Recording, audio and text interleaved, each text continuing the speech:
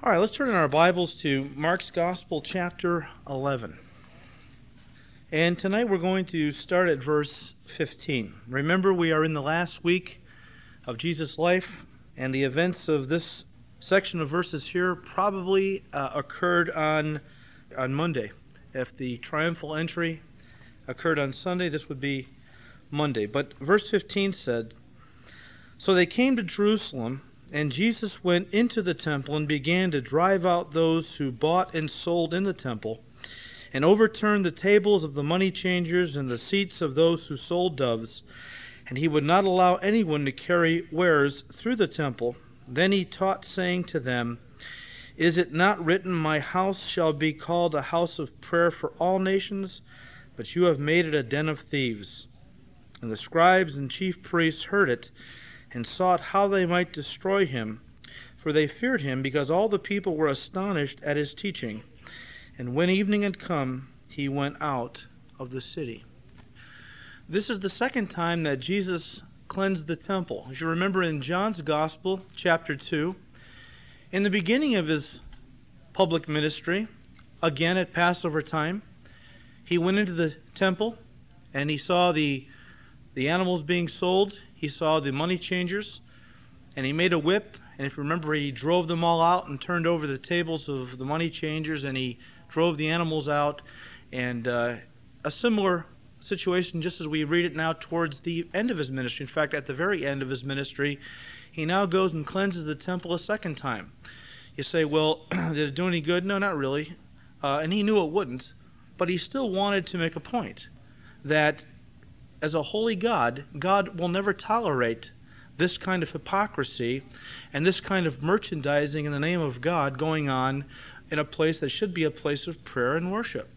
And so Jesus was making a point, and Jesus often tries to bring us back to the right perspective of things, whether it be in the church collectively or in our own individual Christian lives. Oftentimes we don't learn the lessons he's trying to teach us, but he continues to try to bring us to a place of understanding, where if we're doing something wrong, if we're violating something, whether intentionally or ignorantly, that we'll be made to see what he requires, and we'll get in line with what he requires. As we have said, the scene was Jerusalem. It was Passover time, which meant it was in the spring of the year. And as I've said before, Passover was one of three main Jewish feasts which every adult male Jew who lived within 15 miles of Jerusalem was required by Jewish law to attend. The other two were Pentecost in the summer and Tabernacles in the fall. But, as I said before, these three feasts brought Jews from all over the known world. Passover was the most popular. And so probably at Passover time, more than any other throughout the year, Jerusalem swelled with incoming Jewish pilgrims. Many estimates range between 2 and 3 million would come to Jerusalem at Passover time. Of course, the city could not hold all of these, and the Mishnah said that Jerusalem was the only real place to observe the Passover. You could do it in other places, but didn't really kind of count. Jerusalem was the only true place to observe the Passover, but so many Jews came to Jerusalem at Passover time, the city couldn't hold them all. And so the rabbis, as they often would do, got around that little technicality by proclaiming a temporary edict whereby around Passover time they expanded the borders of Jerusalem to include the surrounding villages and towns so that you could technically eat your Passover meal in Bethany or Bethphage and still technically be in the city proper. So they often get around those little technicalities. But it was an exciting time. It was a joyful time. A time when you remember this was to commemorate God delivering his people under Moses from the hands of Pharaoh. However, there's a problem here. If you read John's Gospel, it says that, and this was 3 years earlier, but still it tells us there was a problem with the Passover in general. Because John said that the Passover of the Jews was near. Now, John uses the term Jews in a way that every time he uses it, he's not talking about the Jewish people in general. He's talking about the Jewish religious leadership. So when you read the Gospel of John and he uses the word Jews, the Jews sought to kill Jesus or whatever, he's always talking about the Jewish leadership which had corrupted itself. John says the Passover of the Jews was near. Now, right up front, that tells us the Holy Spirit is trying to communicate something to us, and that is that something had gone wrong with the Passover. Because in Exodus 12, if you go back and read it, when God first instituted the Passover, he called it the Lord's Passover. He says it is the Lord's Passover.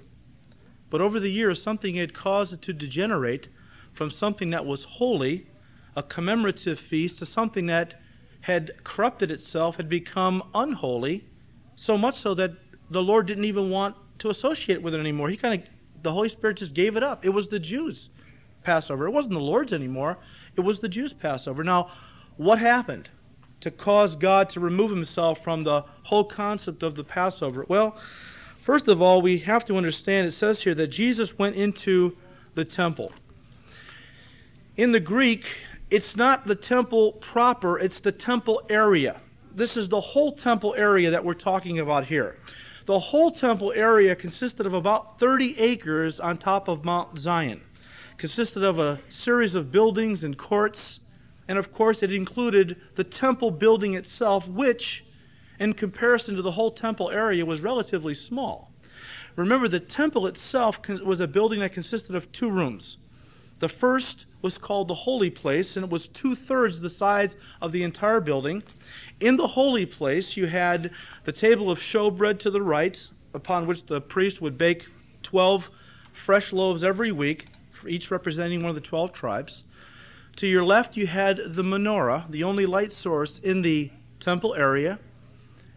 Right in front of you, before you entered into that veil that led into the second compartment, the Holy of Holies, you had a golden altar called the altar of incense, upon which the priest would offer prayers for the people. And then in entering that second compartment, and of course nobody did that but the high priest, and then only once a year on the day of Yom Kippur, you entered into the most holy place, or the Holy of Holies. And in that place you had only the Ark of the Covenant. At this time, of course, it wasn't there, but in the tabernacle you had the Ark of the Covenant, which had the lid on it, which was the mercy seat, and the cherubim, which were standing with their wings outstretched, touching tip to tip, facing one another, heads down, wings touching just above the mercy seat. The mercy seat was, of course, the place where it was understood that God dwelled. It was the throne of God in the earth. Of course, none of this existed at this time, because around Jeremiah's time, the Ark of the Covenant vanished. We don't know where it is. From what I understand, at this time, the Jews had a big block of granite in the Holy of Holies, which they would sprinkle the blood on the day of Yom Kippur. They didn't have the Ark of the Covenant and so on. But that was the temple itself. Now, around the temple, there consisted a series of courts, each one extending out a little farther than the one before it. If you started with the temple, if you stood at the temple itself, the court closest to the temple was the court of the priests, which encompassed the outer court. Of course, the outer court of the temple was the place where the altar of sacrifice was, the brazen laver, which they would wash themselves in, and so on. Those were in the outer court, and this was a court that was included in the court of the priests, a place, of course, that only the Jewish priests could congregate and enter into. Beyond that court of the priests, you had the court of the men, where Jewish men could congregate. You see, they couldn't go any farther than that area. They could, of course, move about any other place, but they couldn't go any farther than the court of the men, certainly not into the court of the priests, because that was, of course, reserved for the priests. Beyond that, you had the court of the women, which extended out a little farther, and this was a place that the Jewish women could congregate. Of course, the men could go there too, but the women couldn't go any farther than that place. They couldn't go into the court of the men because that was restricted from them. Beyond the court of the women, the Jewish court of the women, you had the court of the Gentiles, the biggest area, okay? Separating the court of the Gentiles from the court of the women, you had a small fence that went around the whole perimeter, and every so many feet you had a sign. I believe it was written in 3 different languages, and it went something like this: any Gentile caught past this point will be executed. So that served as a visible reminder of the wall of partition that separated Jew and Gentile, you see? And of course, Paul talked about that in Ephesians, when he talked about how Jesus Christ has torn down that middle wall of partition that separated Jew and Gentile and has made from the two one new man in Christ. And of course, no doubt, Paul had that in his mind, that picture of that fence, which served as a visible reminded everyone of the separation between the Jews and the Gentiles. Now, this court of the Gentiles was the area where the money changers were, where the animals were being sold. So you get this in your mind. This was the farthest court now from the temple, the biggest one, all in the temple area, but farthest removed from the temple itself, because of course that represents a place where God and man came together, and Gentiles just didn't come together with God in the Jewish mind, okay? So the Gentiles were the farthest from God, you might say. Now, as I said, at this time of year, millions of Jews would come from all over the known world to Jerusalem for Passover. But if you were a Jew that lived many hundreds of miles away from Jerusalem, and maybe this is the only time during the whole year you could get there, well, you would want to sacrifice to God. I mean, not only would you want to offer your lamb and to be the one to be used in the Passover feast itself, but you would also want to, no doubt, offer sacrifices to God, sin offerings or burnt offerings or peace offerings, you know. And so these pilgrims would want to offer sacrifices to God. Well, to accommodate them, the Jewish merchants in the area had set up booths and different shops all over the court of the Gentiles, if you can imagine this. There was animals everywhere to accommodate these Jewish pilgrims, you know, to make it easy for them to go ahead and buy animal sacrifices for the worship of God and all. And you know what? On the face of it, that didn't seem like a bad idea. In fact, it probably started off as a legitimate service and a genuine ministry to those pilgrims, Jewish pilgrims who were coming from all over the world, known world. And you know, if you were traveling from a faraway destination, maybe by ship to the Holy Land, it would have been hard for you to drag maybe your oxen or your bullocks or your goats or your sheep to offer to God. It was just easier. And if you did drag the thing with you and it fell down along the way and gashed itself, it would have been useless for sacrifice. It was just easier to buy one there in the temple area, you know, just made it easy on everybody. Nothing wrong with that, but as so oftentimes happens with any ministry that starts out in a good way, it over time degenerated into a business, and then into a corrupt business, especially when these two guys named Annas and Caiaphas, the two high priests, and there was only supposed to be one high priest. One was appointed by the Jews, the others the Romans appointed. So you had a situation in Jesus' day where you had two high priests. They were both corrupt to the core. And they began working with the Jewish merchants, kind of in cahoots with them, to rip off these Jewish pilgrims who had come to worship God by charging overinflated prices for these animal sacrifices. I mean, you could buy a dove out in the street for a nickel. But in the temple area, you had to pay $4, $4 or $5 for a dove to sacrifice to God. Say you did bring your little lamb or your turtle dove to offer to God. It still had to be inspected and approved by one of the priests standing all throughout the court of the Gentiles. And don't you know, they were all corrupt to the core.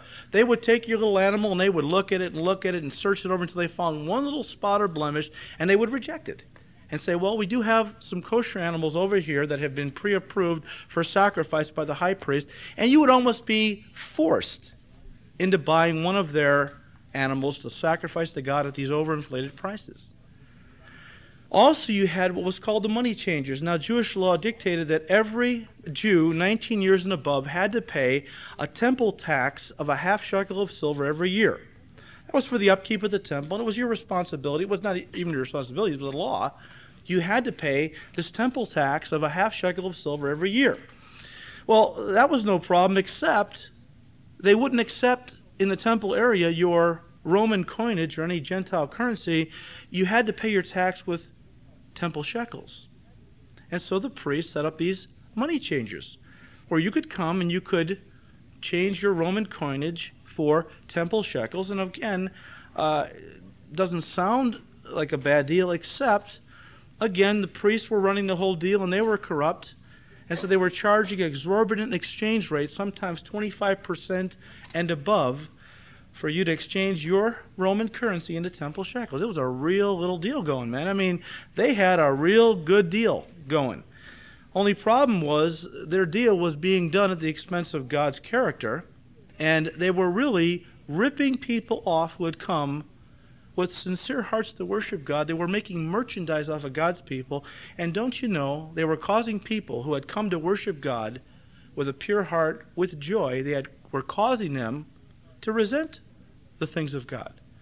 They didn't want to give to God because it was such a ripoff. You know what I'm saying? They were giving people a bad concept of God himself, of the worship of God. They were turning people off. It was religion at its worst, where it had become empty and meaningless, corrupt, a business whereby people were actually using the name of God, and people's desire to worship God as a way to make merchandise off of them, to line their pockets off the name of Jehovah.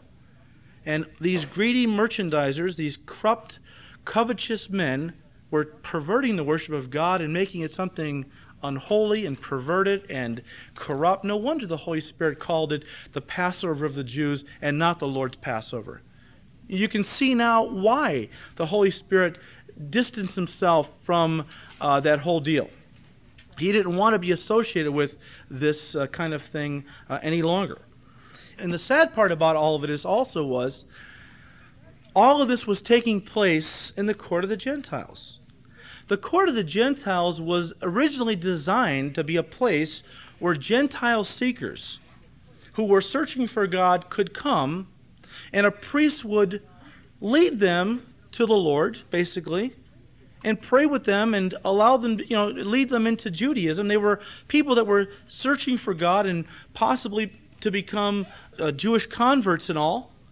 This was supposed to be a place where people were evangelized, where people were introduced to the Lord. Now, can you imagine a Gentile seeker coming to the court of the Gentiles, looking for God, wanting to find God, and seeing all this merchandising going on, all this corruption? It's filled with noise and animals running everywhere, and people are being ripped off as they exchange their money. I wonder how many Gentiles, in seeing all this, just turned around and went home. Never even inquired about God. Felt like, hey, I don't think God is even here. Maybe went somewhere else. Well, what did Jesus do? Well, you might call this spring cleaning Jesus style, because that's exactly what he did. He cleaned house. And John says 3 years earlier he got himself a whip and he just drove them all out. Well, it doesn't talk about the whip here, but he does basically the same thing. He starts driving them all out, He kicks over the money tables. He takes the animals. There was an enormous crowd of people there. Think about it. This was no small area. One man drives the entire crowd out. We're talking hundreds of people. But can you just imagine Jesus, God incarnate, eyes flashing with righteous indignation? To look at him must have sent terror up and down your spine. People ran for the hills. First of all, Jesus was quite a man. Just from a physical, we know he was God, of course, but just from a human physical standpoint, Jesus Christ was quite a man. We look at these pictures of, that depict Christ, and he's always this scrawny, skinny, pusillanimous little Casper milquetoast of a guy. Don't forget, Jesus was a carpenter. And back then, you just didn't call the mill and have them deliver your wood and then work with power tools. You had to go out to where the trees were, cut down a tree, drag it back to the shop. You had to use hand tools to tear the bark off and saw it into boards or whatever you wanted to use it for. Think of a lumberjack. Jesus was a big, strong, burly lumberjack kind of a guy. We know he was tough. First of all, he took that tremendous scourging where he was almost scourged to the point of death. He was scourged to the point of death. Then he picks up a cross weighing between 200 and 250 pounds and walks up a steep hill to where they were going to finally nail him to it. He was quite a man. And here we see Jesus, a side of Jesus that a lot of people don't understand. They can't relate to, or they refuse to believe. This is not the gentle Jesus that so many people think of when they think of Jesus Christ. The skinny little carpenter that loved everybody regardless of what they did or what they were into, and walked around the area of Galilee patting the little kids in the head, and telling them to turn the other cheek. This nice benign concept of Jesus that many people think of when they think of Jesus Christ. And certainly he was kind, and certainly he was loving, but there was a side to Jesus that a lot of people don't understand. They can't relate to. They refuse to believe, many of them. And that is the side of Jesus, the side of God's character that will not tolerate sin in any form, especially among those who claim to represent him, but will someday, his patience will come to an end, and he will punish those with righteous indignation. And the Bible talks about him coming out of heaven to gather into the winepress of the wrath of the fierceness of Almighty God all those peoples and nations that have turned their backs on the Word of God and on Jesus Christ. And he is someday going to bring horrible judgment upon this world. And yet people don't like to think about that, or they don't even want to hear it. How many people, when you start talking about judgment, say, I don't believe that. I don't believe that God would judge anybody. God is a God of love. Yes, God is a God of love, but God is also holy. And you know, people, they tend to focus only on the aspects of God's character that they want to focus on, and they somehow just turn a blind eye to the rest of his attributes and his character. We know the Bible says God is love, God is gracious, he's merciful, he's long-suffering, but he's also holy, righteous, just, and so on. In theology, it's wrong to emphasize any one of God's attributes above all the others, because God is God in his entirety, right? But if we were going to take one attribute that most sums up God, even though love is a beautiful attribute of God, it wouldn't be the one we would choose, because every time we're taken to heaven in the Bible and we're given a vision of the throne of God, we always see the four cherubs, the cherubim around the throne. And what are they chanting day and night without fail?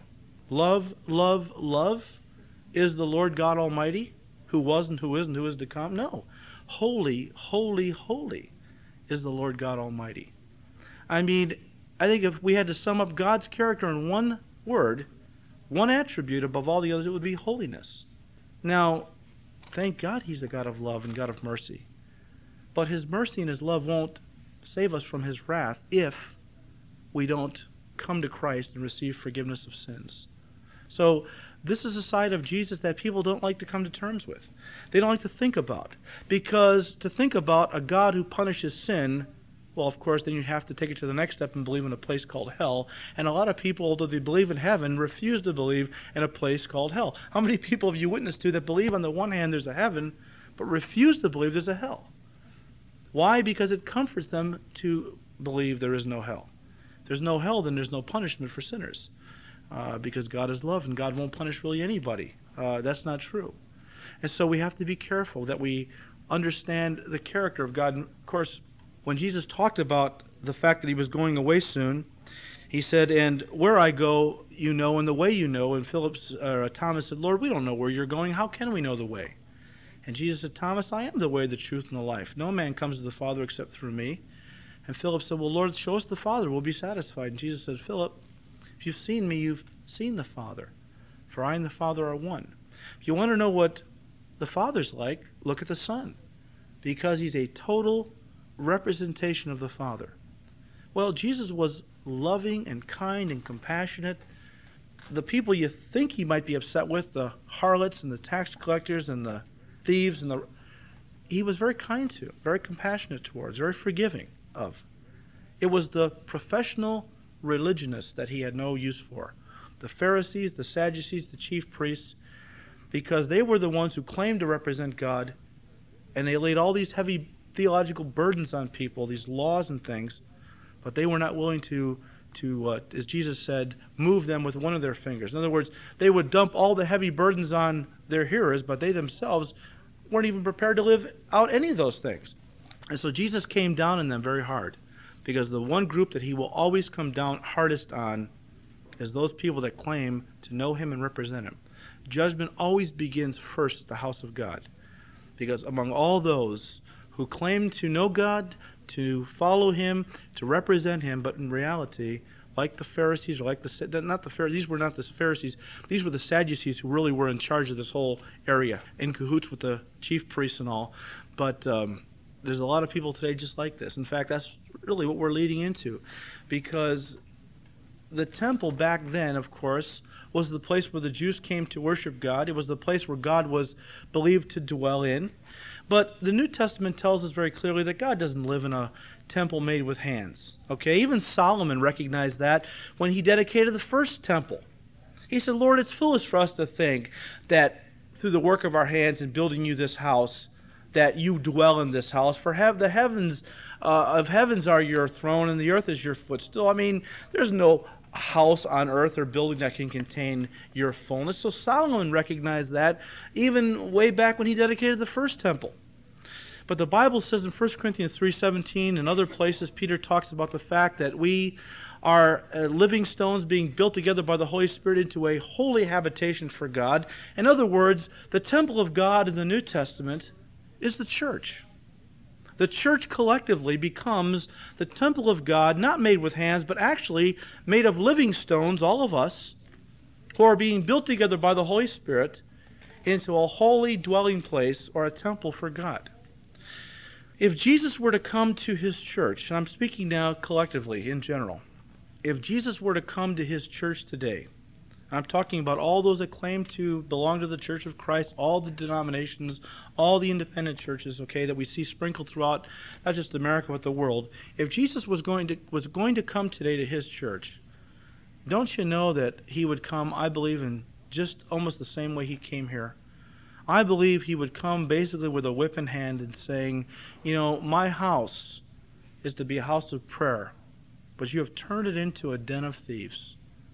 You know, people come down on the Jewish leadership of Jesus' day for the hypocrisy, the greed, and all of this. And yet, how blind so many people are in the church today, that we have the same things going on basically today that went on back then in Jesus' day. We have the church, which is the new temple of God, and yet what do we see? We see all kinds of corruption. We see all kinds of hypocrisy. We see all kinds of merchandising going on in the name of Jesus Christ. I mean, I watch some of these programs on cable on these religious stations, and I get sick to my stomach to watch how that they will use Scripture as a springboard to kind of hook their hearers, to make them think they're really men of God. And many of them are men of God. Don't misunderstand me. Not everyone on TV is a hypocrite or a rip-off artist. But man, some of these guys, I am absolutely appalled.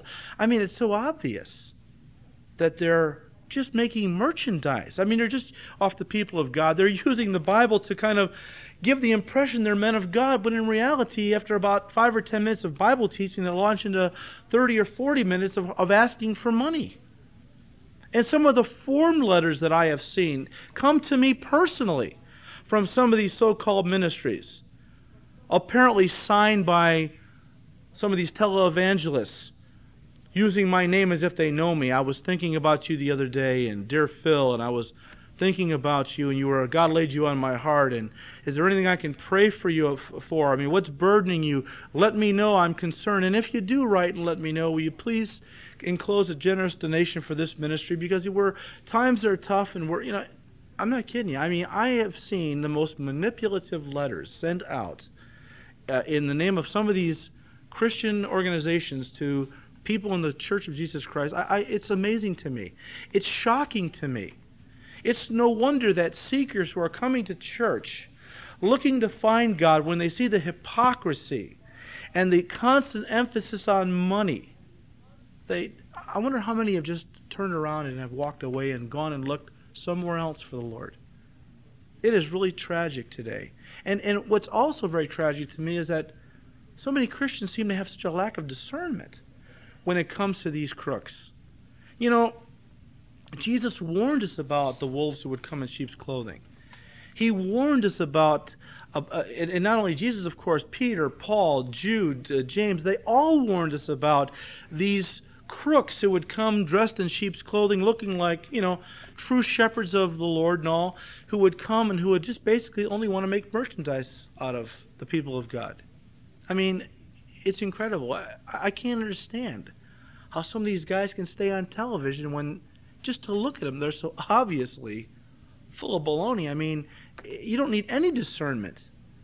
In fact, several years ago, wasn't it on the Johnny Carson show, the what is it, the Incredible Randy, or who's that magician who is also kind of an agnostic, and he kind of goes around exposing some of these religious phonies because he understands some of the gadgetry and the gimmicks that they will use because he's a magician himself. And on Johnny Carson's show, he years ago he exposed Peter Popoff.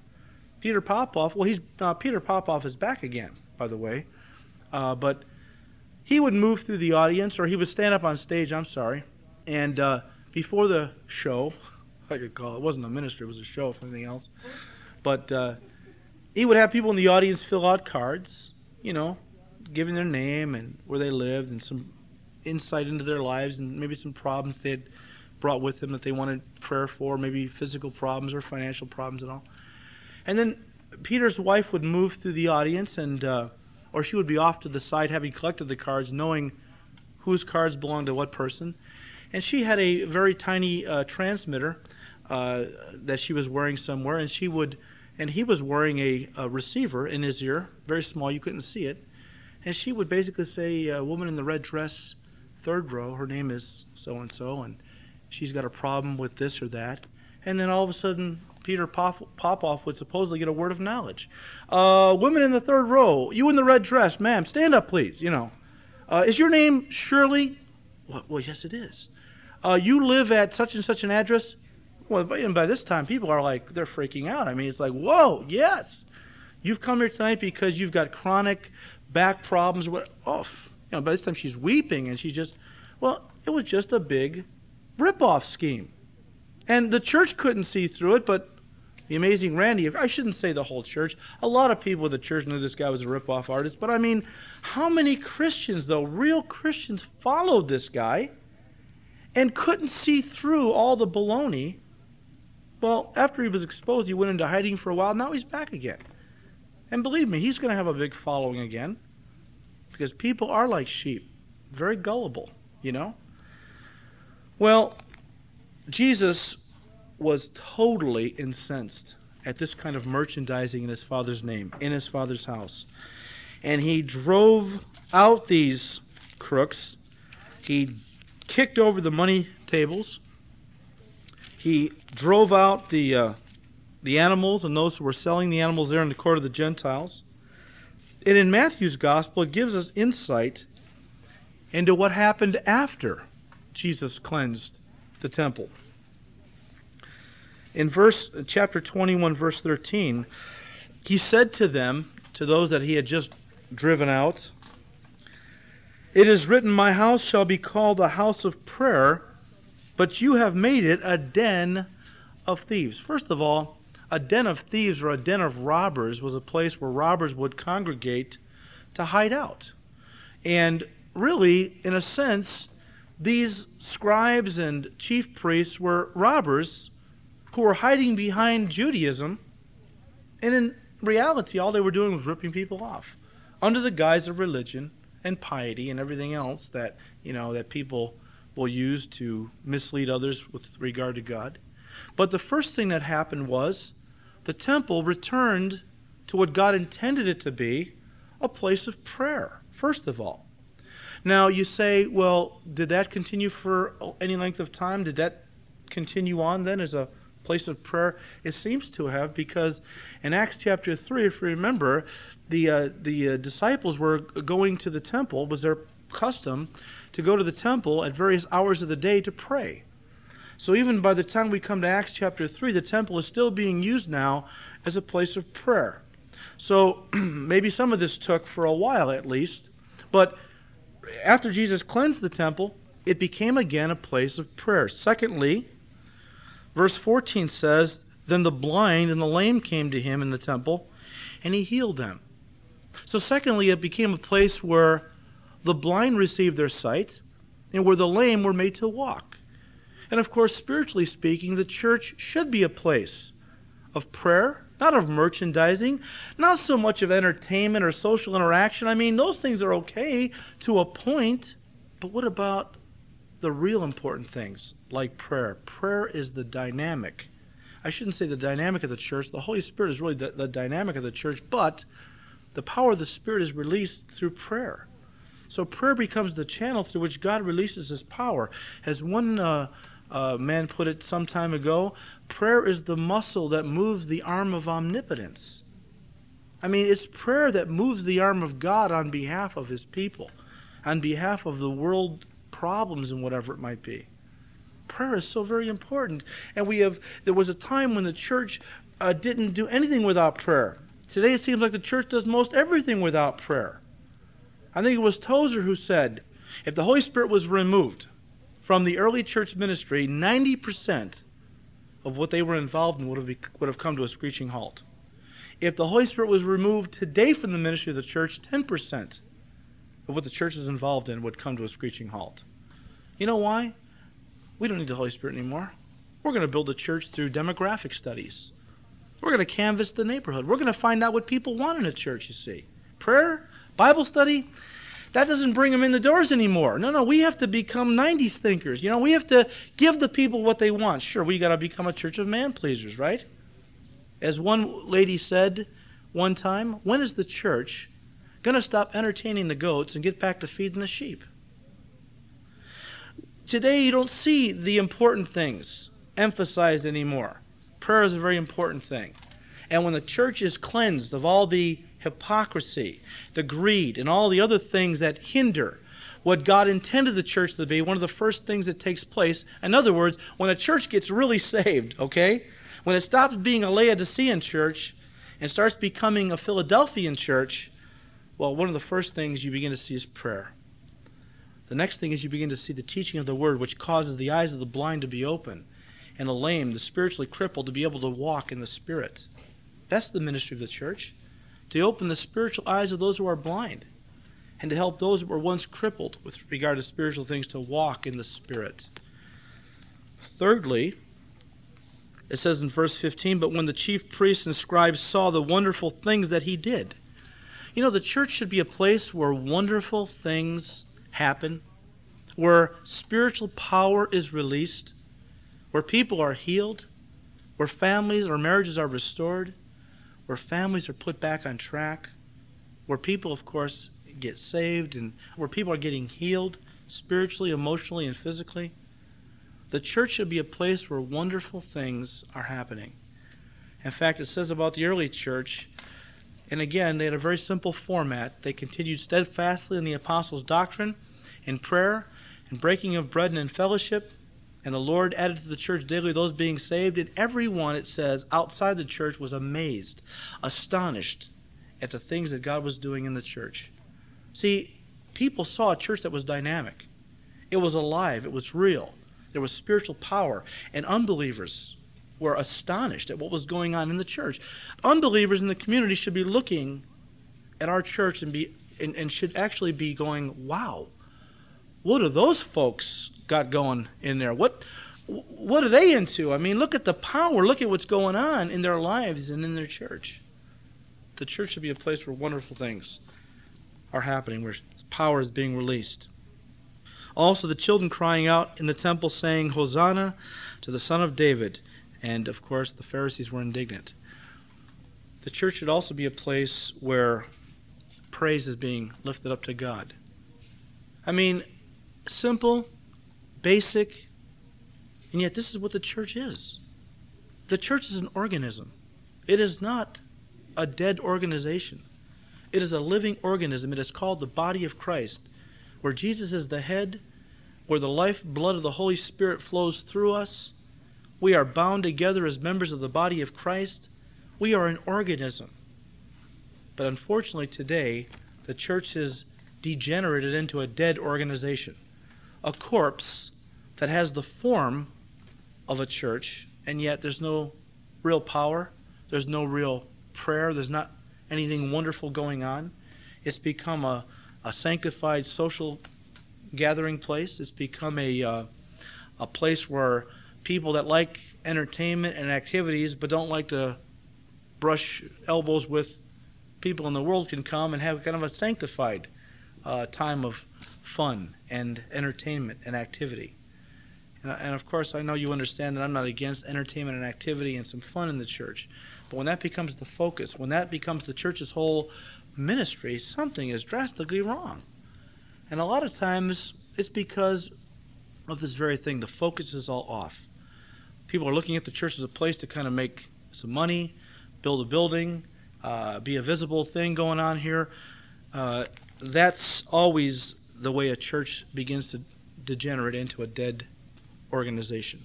So Jesus cleansed the temple. In his day, it became a place of prayer, a place of healing for the blind and for the lame, a place of praise, a place where wonderful things were happening. I am convinced that Jesus is not happy with the state of his church today. Oh, yes, we have the faithful remnant. There is the Philadelphian groups around, and I hope we're part of that. But if you look at all the churches that Jesus wrote to in Revelation 2 and 3, a lot of them were in serious trouble. In fact, Laodicea, he was on the outside knocking to get into. He wasn't even in that church. And we see a lot of those churches today around here in America.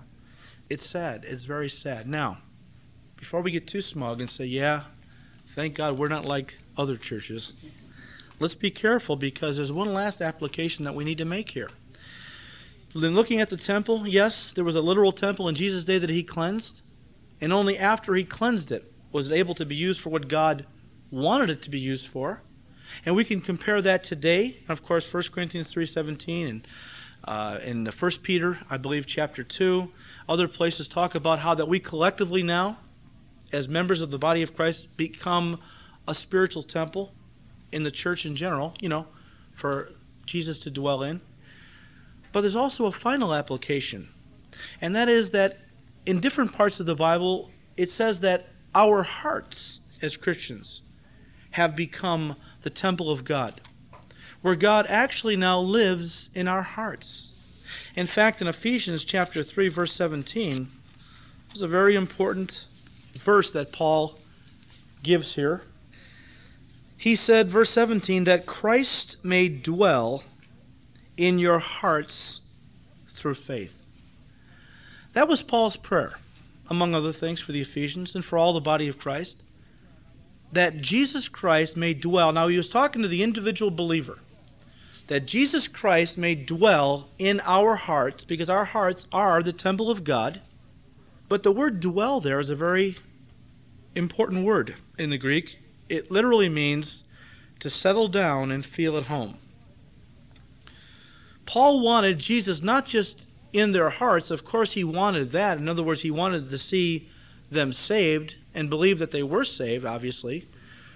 But you can be saved and Jesus can be in your heart and yet not feel comfortable there or at home. Have you ever been invited over to somebody's house and as soon as you walked in, you felt very uncomfortable? Maybe you've had a situation where you've been in a place where it was just a wreck. I used to help a mover friend of mine years ago. And when he was in the area, if he needed another hand to help pack up a house, a family, he'd call me. And I'm not kidding you, some of the houses we went into, I have to tell you, I didn't know how human beings could live that way. Now, when you walk into a place like that, you don't feel very comfortable.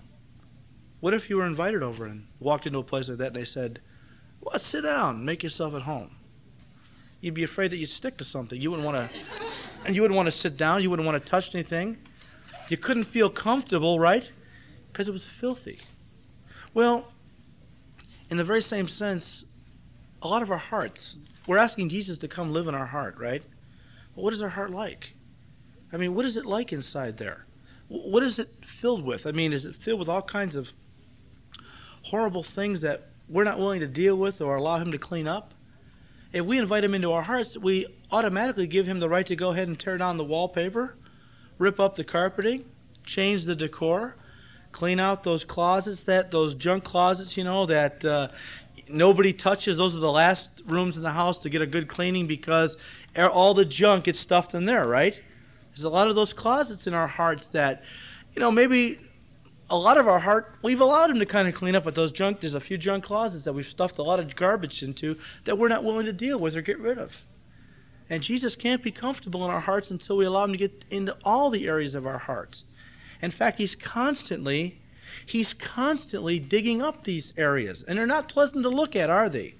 When you think hey, maybe I got this Christian thing down a little bit, I'm starting to get the hang of this. I'm feeling kind of like the fruit of the Spirit is beginning to grow, and Jesus opens up one of those junk closets and a bunch of garbage falls out, and we go, Lord, kicking it back in there. What are you doing, He said, hey, this has got to be dealt with too. This has got to be cleaned out. What about this stuff? And I'm like, well, what about it? I'm not ready to get rid of it. Well, you got to get rid of it if you want me to be at home here.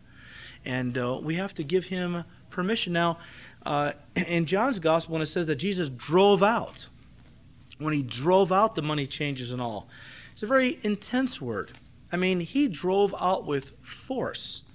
I mean, he didn't say, hey, folks, would you mind, moving those tables? Or he didn't ask anyone's permission. He just went ahead and cleaned house. And Jesus is not going to ask our permission in a sense, because we've already given it to him when we've invited him in to live in our hearts. And yet, he's not going to force us either, really. In the final analysis, we have to be willing for him to clean house. We have to be willing for him to get at the hypocrisy, the greed, maybe some people in your life that have rubbed you the wrong way for a long time, and there's a lot of bitterness or resentment. Maybe they've done something to you, and you feel like you've gotten past it, but all you've really done is taken it and stuffed the resentment in a closet. You haven't really dealt with it. You haven't really forgiven them. I mean, you haven't really got it out in the open and seen it for what it is and asked God to forgive you, because you know it's a sin for you to harbor resentment or bitterness towards anybody. And so we just kind of stuff it in the closet. We forget about it. It's still there. Jesus knows it's still there, and he's going to dig it out. And when he does, and what that tends to mean is he's going to bring them across your path again. He's going to open up old wounds, because those wounds were never really healed in the first place. And he's going to force you to deal with it. Now, you may still go ahead and stuff it back in the closet, but if you do that, if you don't deal with it, then you're not letting him settle down and feel at home. The more he feels at home in your heart, well, that simply means the more you're becoming like him. I mean, when he begins to feel more and more at home, it's because the surroundings are becoming more and more to what he's accustomed to. The holiness, the godliness that, of course, Christ was accustomed to in heaven with his Father, in a sense, is becoming now replicated in our hearts, even though we'll never be completely holy or pure in these earthly bodies. Yet, there is a point where I think where, as we yield to the ministry of the Spirit in our hearts, and Jesus begins to show us more and more the junk in our own hearts, and we begin to deal with it and repent of it, more and more we see ourselves being transformed into the image of Christ. More and more can he feel at home now. And more and more are you going to begin to see the very things develop in your life naturally that you want to see so badly as a Christian, such as you want to be a man or a woman of prayer. You want to be a person that truly loves and praises the Lord. You want to help people who are spiritually blind see, and those who are lame to walk with God. I mean, in other words, do you want to be used in ministry to help people come to Christ? We all want that as Christians, or we should, but that's not going to happen if your heart is full of a lot of junk, you see. Only when the temple was cleansed was it able to be used by God for what he wanted to use it for. And if we're harboring a lot of junk, there's a lot of junk in our hearts that's hindering the work of God. God can't really use our hearts the way he wants to use them, as a place of prayer and worship, a place of spiritual power where wonderful things are happening in our hearts and in our lives on a daily basis for him. The heart is so important, I mean, there's more to this story than a building that was cleansed or an area that was cleansed in Palestine some 2,000 years ago.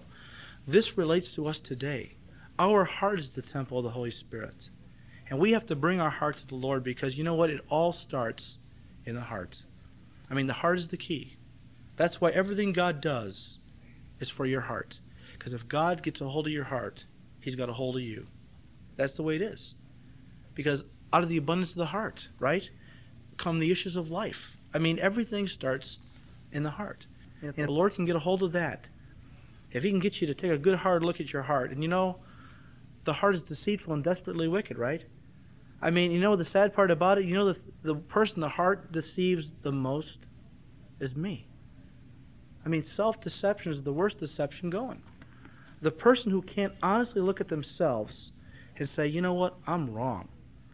or I've got some problems or areas of sin I'm not willing to deal with, Lord, and it's wrong, and it's hindering my ministry for you, it's hindering my walk with you, and until I'm ready to deal with it, and Lord, I want to deal with it, please do a little spring cleaning in my heart. Show me the junk, as David prayed, Lord, show me the secret sins that I'm not even aware of. Show them to me, Lord, because until I see them, I can't confess them. And until I confess them, I can't repent of them. And until I do that, I can't get right with you. And until I get right with you, I can't be used by you. And I can't really walk with you the way I want. And so it all begins in the heart. I encourage you to do some honest self-examination. I encourage you to ask the Lord, Lord, show me what's in my own heart. I'm convinced I'm blind to a lot of it. Maybe I don't think I'm a prideful person. But maybe I really am in a lot of ways. Maybe I think I really attained to some level of spirituality or holiness. But in reality, there's a lot of garbage still in my heart that would tend to suggest otherwise. So ask the Lord, Lord, as you cleansed the temple 2,000 years ago, will you cleanse the temple of my heart? Make it a place where you feel comfortable. You can settle down and live there comfortably, Lord, and make it a place that you want it to be, a spiritual place of prayer and worship and so on and so forth. I'm convinced he will do it. It won't be a pleasant process, but he will do it. If you're sincere, believe me, he will begin to show you what is standing in the way of him really being intimate with you and using you, and that's a very important thing. It all begins in the heart. May God cleanse the temple of our heart. Father, thank you, Lord, again, that even though your word is, well, we know this was a historical story, Lord, yet it is so rich with practical applications for us today. And we just pray, Lord, that you would show us what's in our own heart. Search me, O Lord, and try my heart, know my thoughts, and so on. Reveal if there be any evil way in me, and lead me in the way everlasting. I just pray, Lord, that you will show us what's in our own hearts, that you will begin to cleanse our hearts, Lord, by forcing us to deal with those areas of sin that we're not really coming to terms with. Things that are grieving you, things that are keeping you from really settling down and feeling at home in our hearts, and ultimately then using us in the way you want us to use us. We love you, Lord. We don't want anything to stand in between us and you. We want you to feel totally at home in our heart. We want it to be a godly environment, a holy environment for you to live in, Lord. Help us. We cannot cleanse it by ourselves. Only you can cleanse our hearts and drive out the junk that's in there. We can give you permission, but only you can do the work, Lord. Drive them out. Drive the garbage out, Lord. Create in us a clean heart. Make our heart a place of prayer, a place of worship and praise, a place where wonderful things on a spirit level happen. We love you, Lord. We ask you to help your church, Lord Jesus. And yes, of course, this church too, for there are many problems, no doubt, in our fellowship that are hindering the work you want to do. Reveal those to us too, that we might repent of them, and that you might remove those obstacles, that your power would flow freely through us as a church, that you might live in this temple, Calvary Chapel of Elk Grove, and feel right at home. We love you now, Lord, and we just thank you and ask these things in Jesus' name. Amen.